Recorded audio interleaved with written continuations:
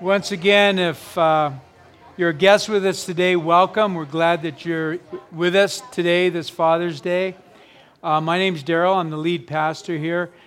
And I just want to, again, just thank everybody that participated in helping us make Westfest, our booth, and all that so successful. There's so many hands and so many pieces that come together. So I really want to thank you for that. Also, happy Father's Day, right? God bless you guys. Happy Dad's Day. Matter of fact, if you were with us Mother's Day, I put on my best, period. Not my Sunday best. It's just my best. There's only one best hanging up in the closet. One.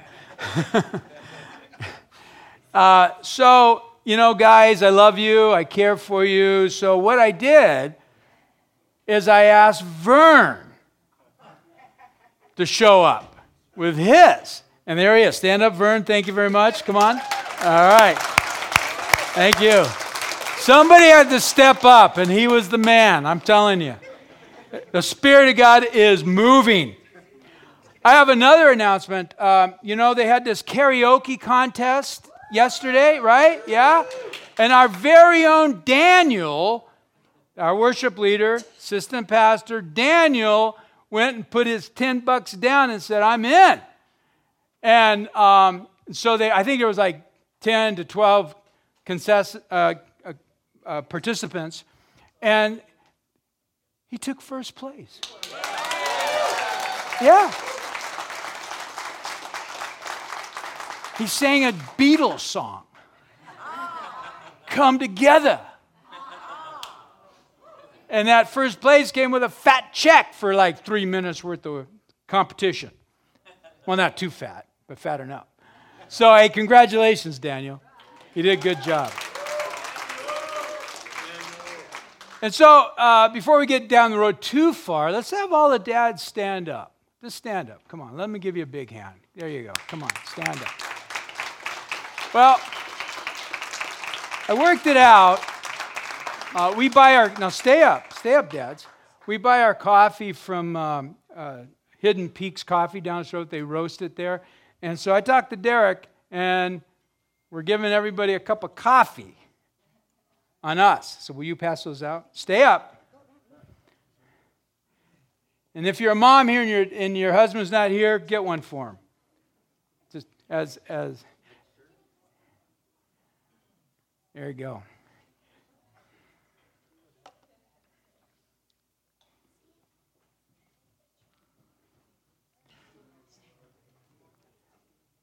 So as Vern's talking about that, we've been talking about, started last week, we talked about 4 paradoxes in the scriptures, and I told you about a gentleman who's gone to be with the Lord. His name is Dick Mills. And he's been to our church a few times, and he actually gave this as a sermon one day, and he wrote it out in his handwriting right here, and just a faithful brother, just been around for a while, and just solid man of the word. And he wrote this out, and he gave this to me. And I've had this probably for 15 plus years. And when I'm done with it here, I'm going to frame it, put it on my desk. It sits on my desk as it is. But and he talked about the 4 paradoxes of Scripture. One, we gain by losing, which we talked about last week. And today, we rise by lowering, and then get by giving, and live by dying. And all of those really is Jesus models that for us. And so this morning I want to talk a little bit about a few minutes. I might finish it next week, but a few minutes about rise by lowering, which is just a countercultural thought in our society.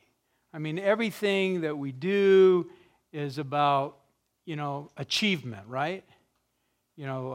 Achievement in school, achievement in the workplace. It's all about moving up the ladder, so to speak. So, in these, what we're talking about, we actually discover ourselves. And we talked a little bit last week about the fact that our society is so self-centered. You know, the language of, I need to take care of number one because no one else will. And that permeates our society. It's just kind of where we live. I've had people say that to me. I've said it, so I know it to be true. But we left last week with, to truly find yourself is to lose yourself every chance you get. And what that statement means is you just take the opportunities that God places in front of you to follow Him and touch other people's lives effectively by, a lot of times, by just simple acts of love and simple acts of giving. So if you have your Bibles, or you pull out your phone, go to your favorite app, and once you get to your favorite app, or if you have a Bible, turn to Matthew 23.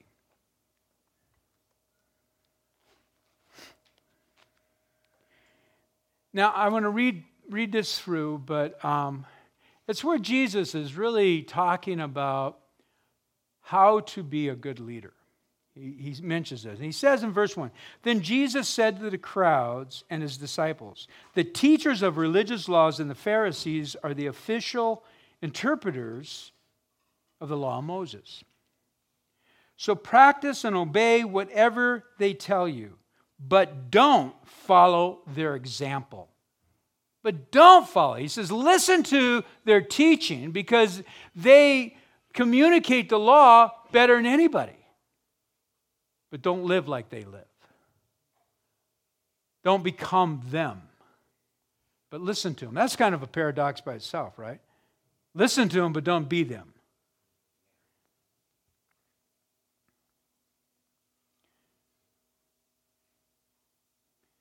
But don't follow their example, for they don't practice what they teach. They crush people under unbearable religious demands and never lift a finger to ease their burden. So in other words, Jesus, they're always putting stuff on them. Everything they do is for show. On their arms, they wear extra wide prayer boxes with scripture verses inside. They wear robes with extra long tassels. And they love to sit at the head of the table of the banquet and the seats of honor in the synagogue. They love to receive respectable greetings as they walk in the marketplace and be called rabbi, teacher. Don't let anyone call you rabbi. Now, here Jesus is giving his disciples, his followers, some real instruction. Don't let anybody call you rabbi. For you have only one teacher, and all of you are equal as brothers and sisters. All of us are equal as brothers and sisters. And don't address anyone on the earth as Father, for only God in heaven is your spiritual Father. And don't let anyone call you teacher, for you are only one teacher, that's the Messiah. The greatest among you must be your servant. But those who exalt themselves will be humbled, and those who humble themselves will be exalted. You rise by luring. Verse 12. But those who exalt themselves will be humbled, and those who humble themselves will be exalted. So we could go in all what he said with the Pharisees, but I think for a moment, let's just talk about what that means for us and in our society.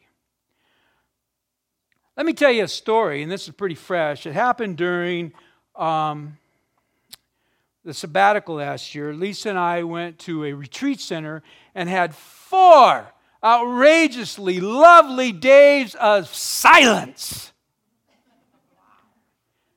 4 days of silence in the foothills of the Rockies. Me, myself, and I, with the Father, Son, and the Holy Spirit, had a party. And they had this little gazebo that was like a half a mile away from the center. And I'd go out there and I would hang out at that gazebo and I'd read scripture and I'd talk to God. And it was just, even the meals were silent. I'd go sit in front of Lisa and she'd go, you know, it was really kind of fun, actually.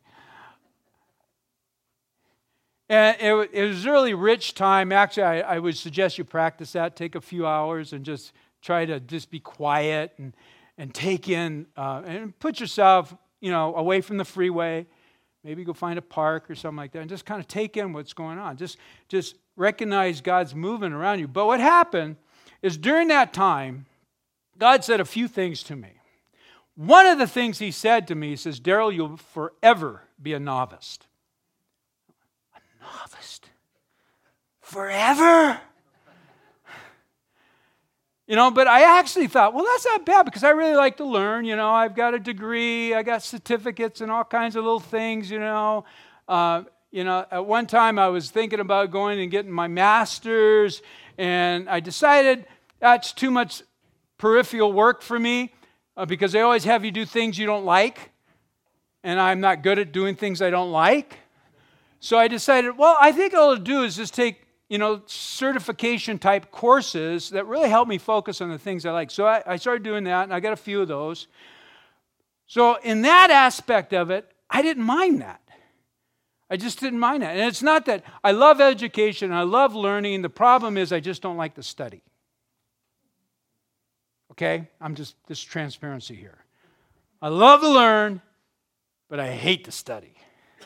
So over the years, I've learned to even embrace studying because I focus mostly on my stuff is growing in my relationship with God. So from that retreat center, we go to missional leaders meeting, which I've been a part of for probably 18 years, and even a part of the team that helps, make that whole thing function and everything. And all of that kind of stuff. And Lisa and I run a few different things that are going on there, just kind of behind the scenes more than anything else. It's a support role. And so here I am, novice.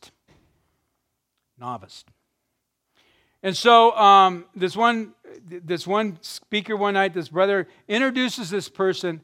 Well, I want to introduce so-and-so to you, nice guy, great person, as the expert.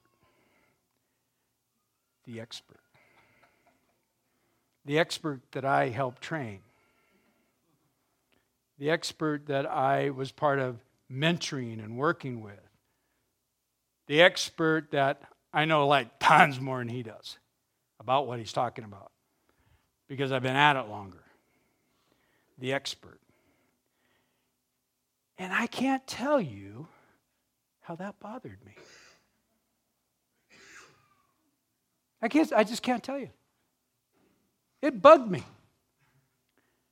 It just really bugged me. I'm telling you. Did it tell you that it bothered me? Okay, I was just wondering. And so I feel this negative emotion and pity and what about me? All this stuff and all that kind of stuff. Just all of that. I feel that. And so we get home and I'm kind of working and it just this ongoing little irritation happening. And then finally the Lord said, Daryl, aren't I enough? Isn't it good enough that I appreciate you? That I think you're the best? That I think you're wonderful?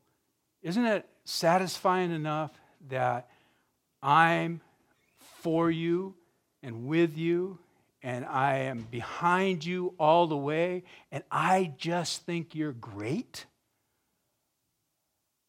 Well, yeah, Lord, but what about no? Am I not enough?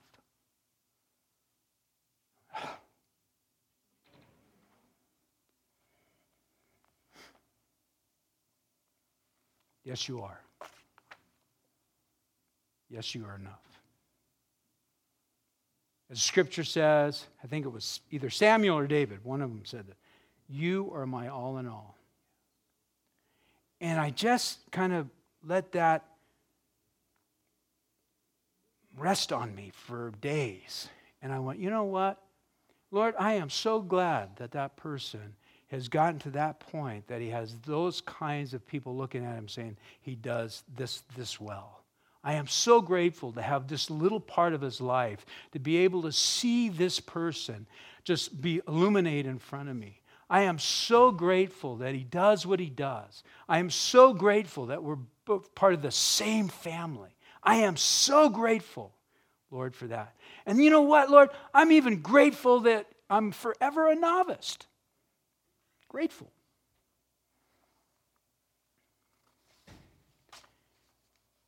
And I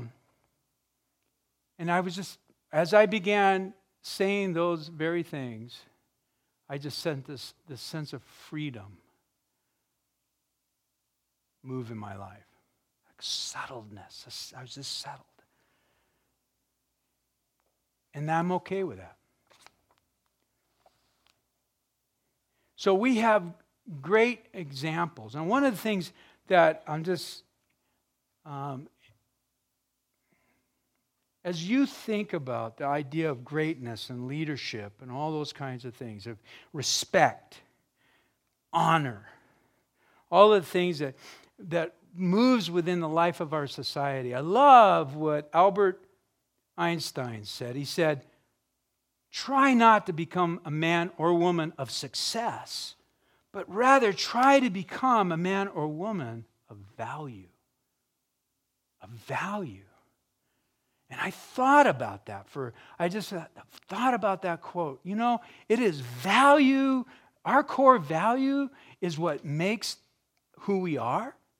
It makes the difference of how we interact with others in our family, not only with our family, but with our friends, in the corporate world, in the factory world, whatever world. Our core value is what sets us apart from everything else. The things we value. You know, as you know, we value the kingdom of God. Some of the things, culturally relevant missions, missions that makes a difference. Reconciliation, a reconciling community. Reconciling community. Not only with one another, not only with Christ, but with one another and with those outside the walls. Those are what we value. We value cultivating compassion. Those are the things and it isn't just during what we would call religious work, but it's a lifestyle. It's core values. It's what forms us. It's what makes us think and tick, supposedly. We value the presence of God. We value that presence. So I have a little clip I want to watch. Just a couple of minutes here.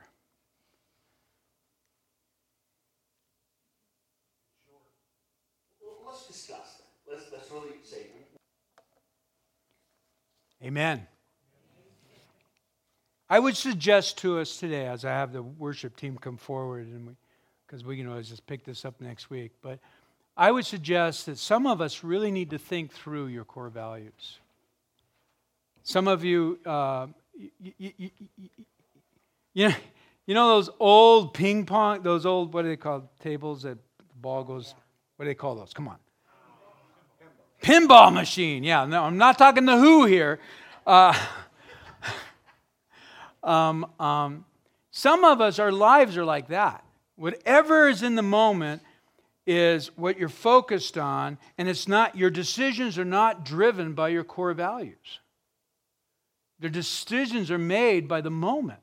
And then the devil comes and hits that button and smack, you're hitting right all over the place.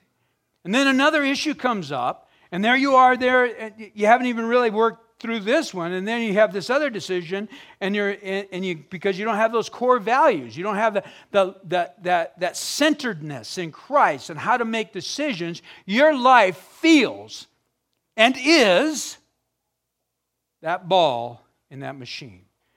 And I know this is hard to hear. I'm not trying to be mean. I'm really not trying to be mean. But then right at the right time, the devil comes in and pushes that button. And at one point, we all just say, enough's enough, right? Now look, I'm talking from experience. I've been in that dumb machine. I've been there. I know how that works. And then I realize that, you know what? I have a Savior that loves me more than I can ever imagine, that cares about me in every way, no matter what life brings me.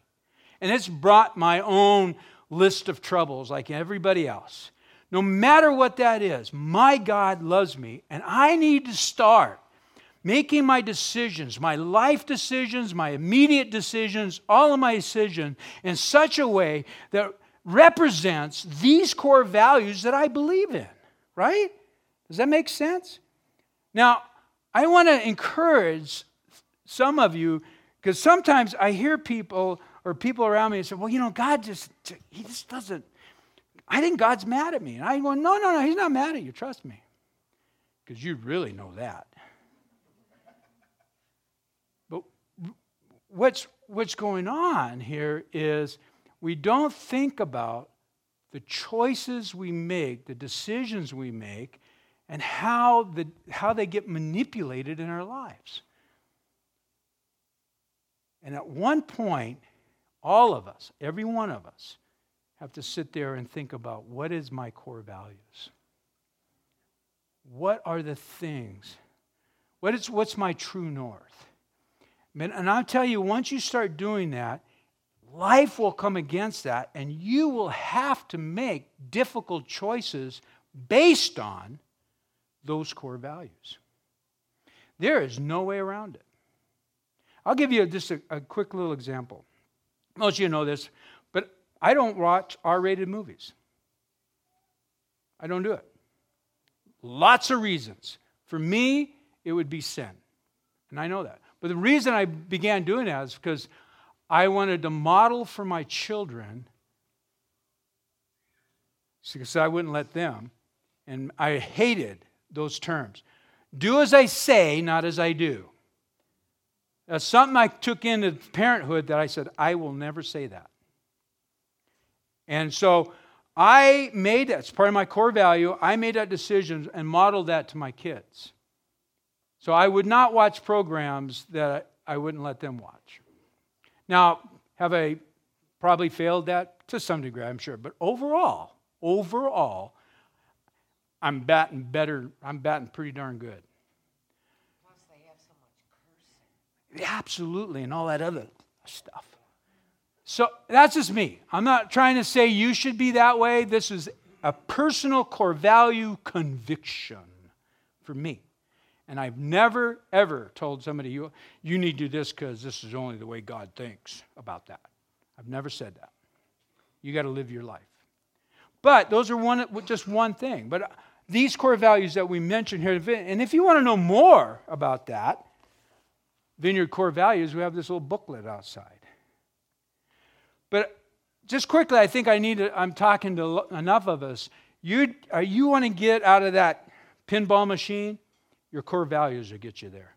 Jesus will walk you out of that. We can't do that for people. This is between you and God. This is understanding God's word and saying yes to it. Ultimately, we call it discipleship. That's what it is, being a disciple of Jesus Christ, ultimately. We're going to have take our offering now. We're going to have our ushers come in. They're going to take our offering. I want to say how much we appreciate your commitment to give. And we thank you.